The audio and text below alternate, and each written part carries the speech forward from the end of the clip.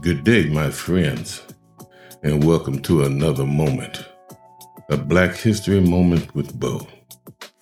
And as we step into the spring of 2021, I hope that you are ready for the challenges that it's going to bring.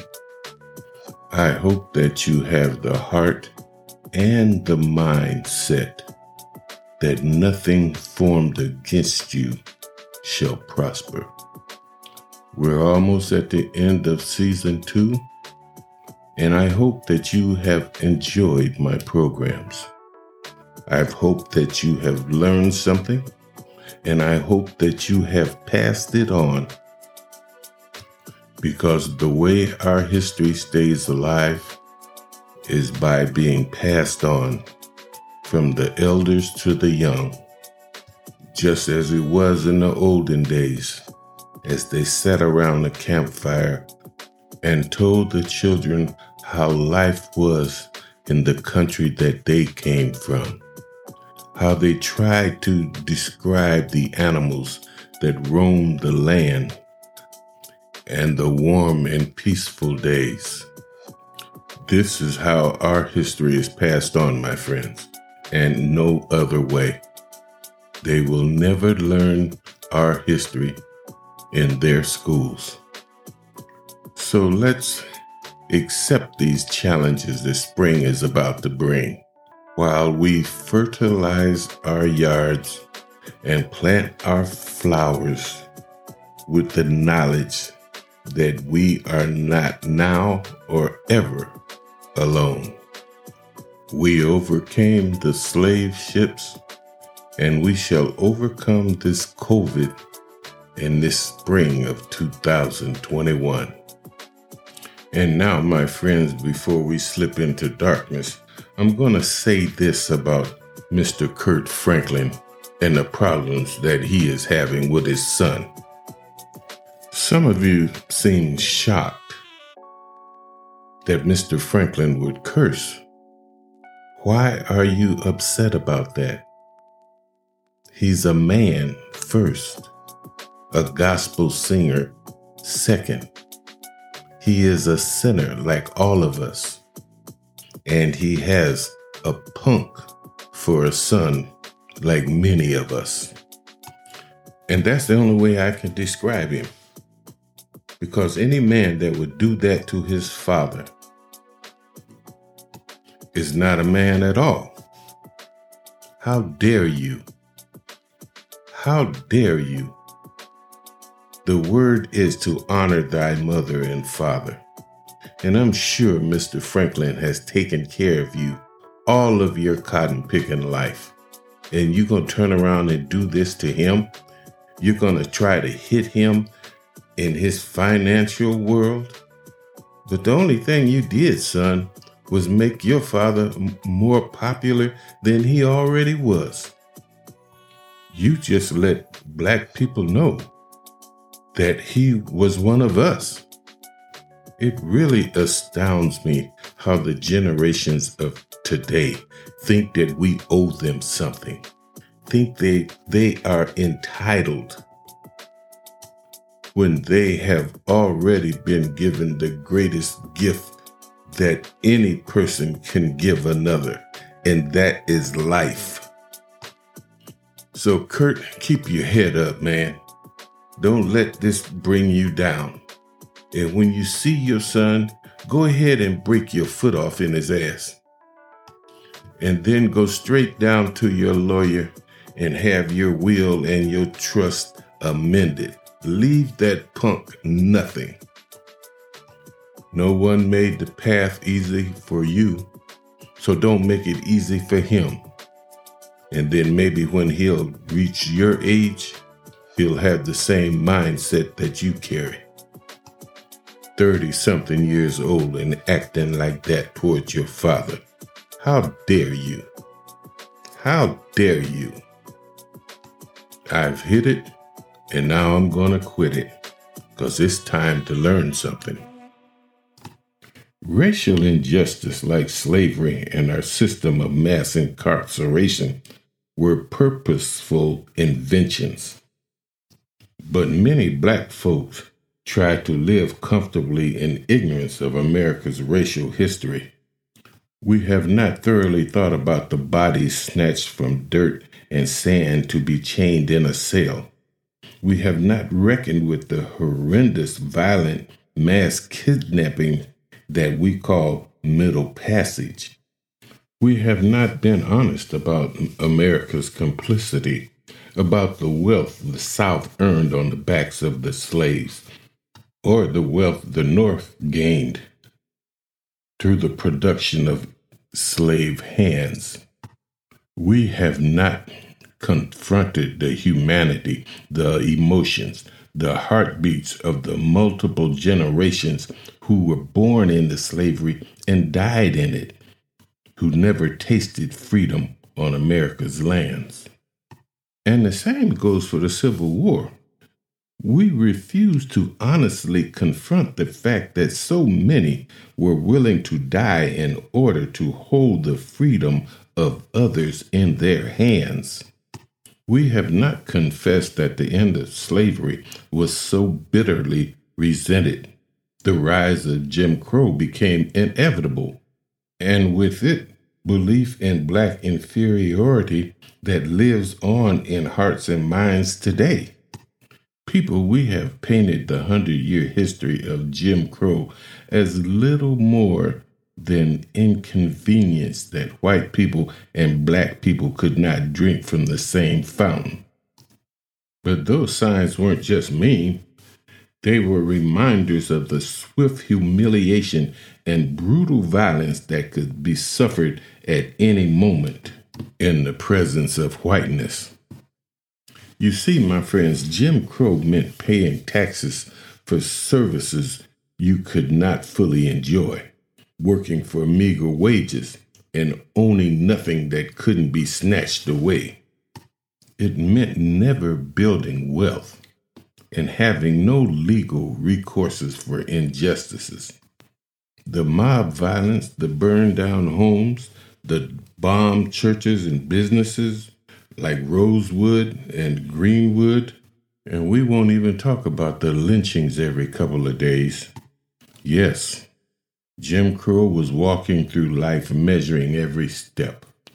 Even our celebrations of the civil rights movement are sanitized because we have not acknowledged the bloodshed that often precedes victory. We would rather focus on the beautiful words of Martin Luther King than on the terror he and protesters endured at marches, boycotts, and from behind jail doors. We don't want to acknowledge that for decades, whiteness fought against every civil right black Americans sought, from sitting at lunch counters and to integrating classrooms to the right to vote and have a say in how our country was run. We don't want to acknowledge that just as black people who experienced Jim Crow are still alive, so are the white people who venomously protected it, who drew red lines around black neighborhoods and divested them from support given to average white citizens. We ignore the fact that white people still avoid black neighborhoods, still don't want their kids going to predominantly black schools, still don't want to destroy segregation.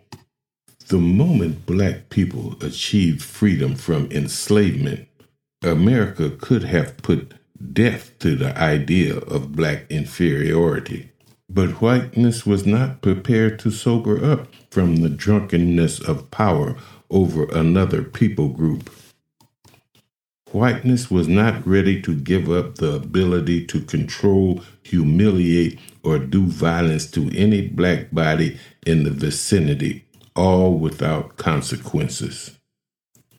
The reason we have not yet told the truth about the history of black and white America is that telling an ordered history of this nation would mean finally naming America's commitment to violent, abusive exploitation, immoral white supremacy, which seeks the absolute control of black bodies, it would mean doing something about it. Because, my friends, the truth will set you free every time. But many of us do not believe this. We live as if we are afraid acknowledging the past will tighten the chains of injustice rather than break them.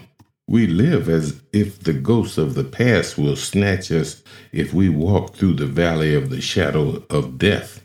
So instead, we walk around the valley, talk about the valley, while all the time, the only chance we have of dismantling racial injustice is being more curious about its origins than we are worried about our comfort. James Baldwin said, "To be black in America is to live in a constant state of rage." And he's right. Because it's rage-inducing to be told that we can do anything we put our minds to when we work at companies where no one above middle management looks like us. It is rage-inducing to know that I'm being judged at every turn. When I am late to work, when I choose to eat my lunch alone. If we just look at the statistics of living, we find a lot of racial disparities that have persisted over decades. Wages, home ownership, job accessibility, healthcare, treatment by law enforcement, and the list goes on. But for us, this is not just statistics. They are the facts of life. For us and our mothers, our sisters, our friends, and neighbors. Meanwhile, whiteness twiddles its thumb with shallow apologies. In the minds of whiteness, half-baked efforts at diversity are enough. It is better than slavery, better than Jim Crow. What more could black people possibly ask than this? To not be overly subject to the white will. It is hard to be calm in a world made for whiteness. By the time the era of Black Lives Matter began, I was already familiar with the theory that racism never went away. It just evolved. But as I stared at my screen in horror and sadness, watching black residents being treated like enemies of the state, it seemed to me that racism hadn't evolved at all. Instead of confronting black residents on horseback with nightsticks, police now showed up in tanks with automatic rifles strapped to their backs. It was frustrating and sad, and yet it all seemed so familiar. Like you had been there before. Like your parents had been there before. Like your grandparents had been there before. We have to be eternally grateful to the ancestors who carried the unbearable weight of slavery. We have to be grateful for those who lived and loved and worked and played before there was any talk of a national movement to secure equal civil rights. I am grateful for my mom and dad escaping the Jim Crow South. I am also grateful for my ancestors who raised them and put the thought in their head to leave. I am grateful to my mother who saw a picture of the bridge leading from Kentucky to Cincinnati and made a promise to herself that one day she would cross that bridge. I am grateful, but I am not impressed with America's progress. I am not impressed that slavery was abolished or that Jim Crow ended. I feel no need to pat America on its back for these achievements. This is how it should have been. Many call it progress, but I do not consider it praiseworthy that only within the last generation did America reach the baseline for human decency, because the killing of black people is still too familiar, because the racist rhetoric that black people are lazier, more criminal, more undeserving than white people is still too familiar, because the locking up of disproportionate number of black bodies is still too familiar, because the beating of black people in the streets is still too familiar. History is collapsing on itself once again. I was into my first week as a senior at South High School in Akron, Ohio, on September the 15th, 1963. when a bomb tore through the walls of the 16th Street Baptist Church in Birmingham, Alabama. Inside, black congregation members had been preparing for their Sunday service, unaware that members of the Ku Klux Klan had laid sticks of dynamite under the church's stairs. 22 people were injured in the planned attack, and 4 little girls were killed. What is so ironic about this event is that it was only 2 weeks earlier that Martin Luther King had given his I Have a Dream speech in Washington. The world was changing, and the segregationists who worshiped at the altar of white supremacy could not contain their hatred and frustration. And I can remember the frustration and hate that dwelled in the black community as well. I remember my mom and dad being so mad. I remember my mom crying. I remember my brother stating that he did not want a white person to cross the threshold of his house. And although there had been bombings before, this was the first one to prove deadly. White folks were making a clear statement that they would rather see black people die violent deaths than attend school with their children. White Americans do not know this kind of terror, while generations of blacks have known nothing but. Once again, that music tells me that it is that time, my friends. But before I go, I would like to leave you with this thought. In this country, on this planet, it's a crime to be black. It's a crime to be black. It's a crime to be black, punishable by death. Until next time, it has been my honor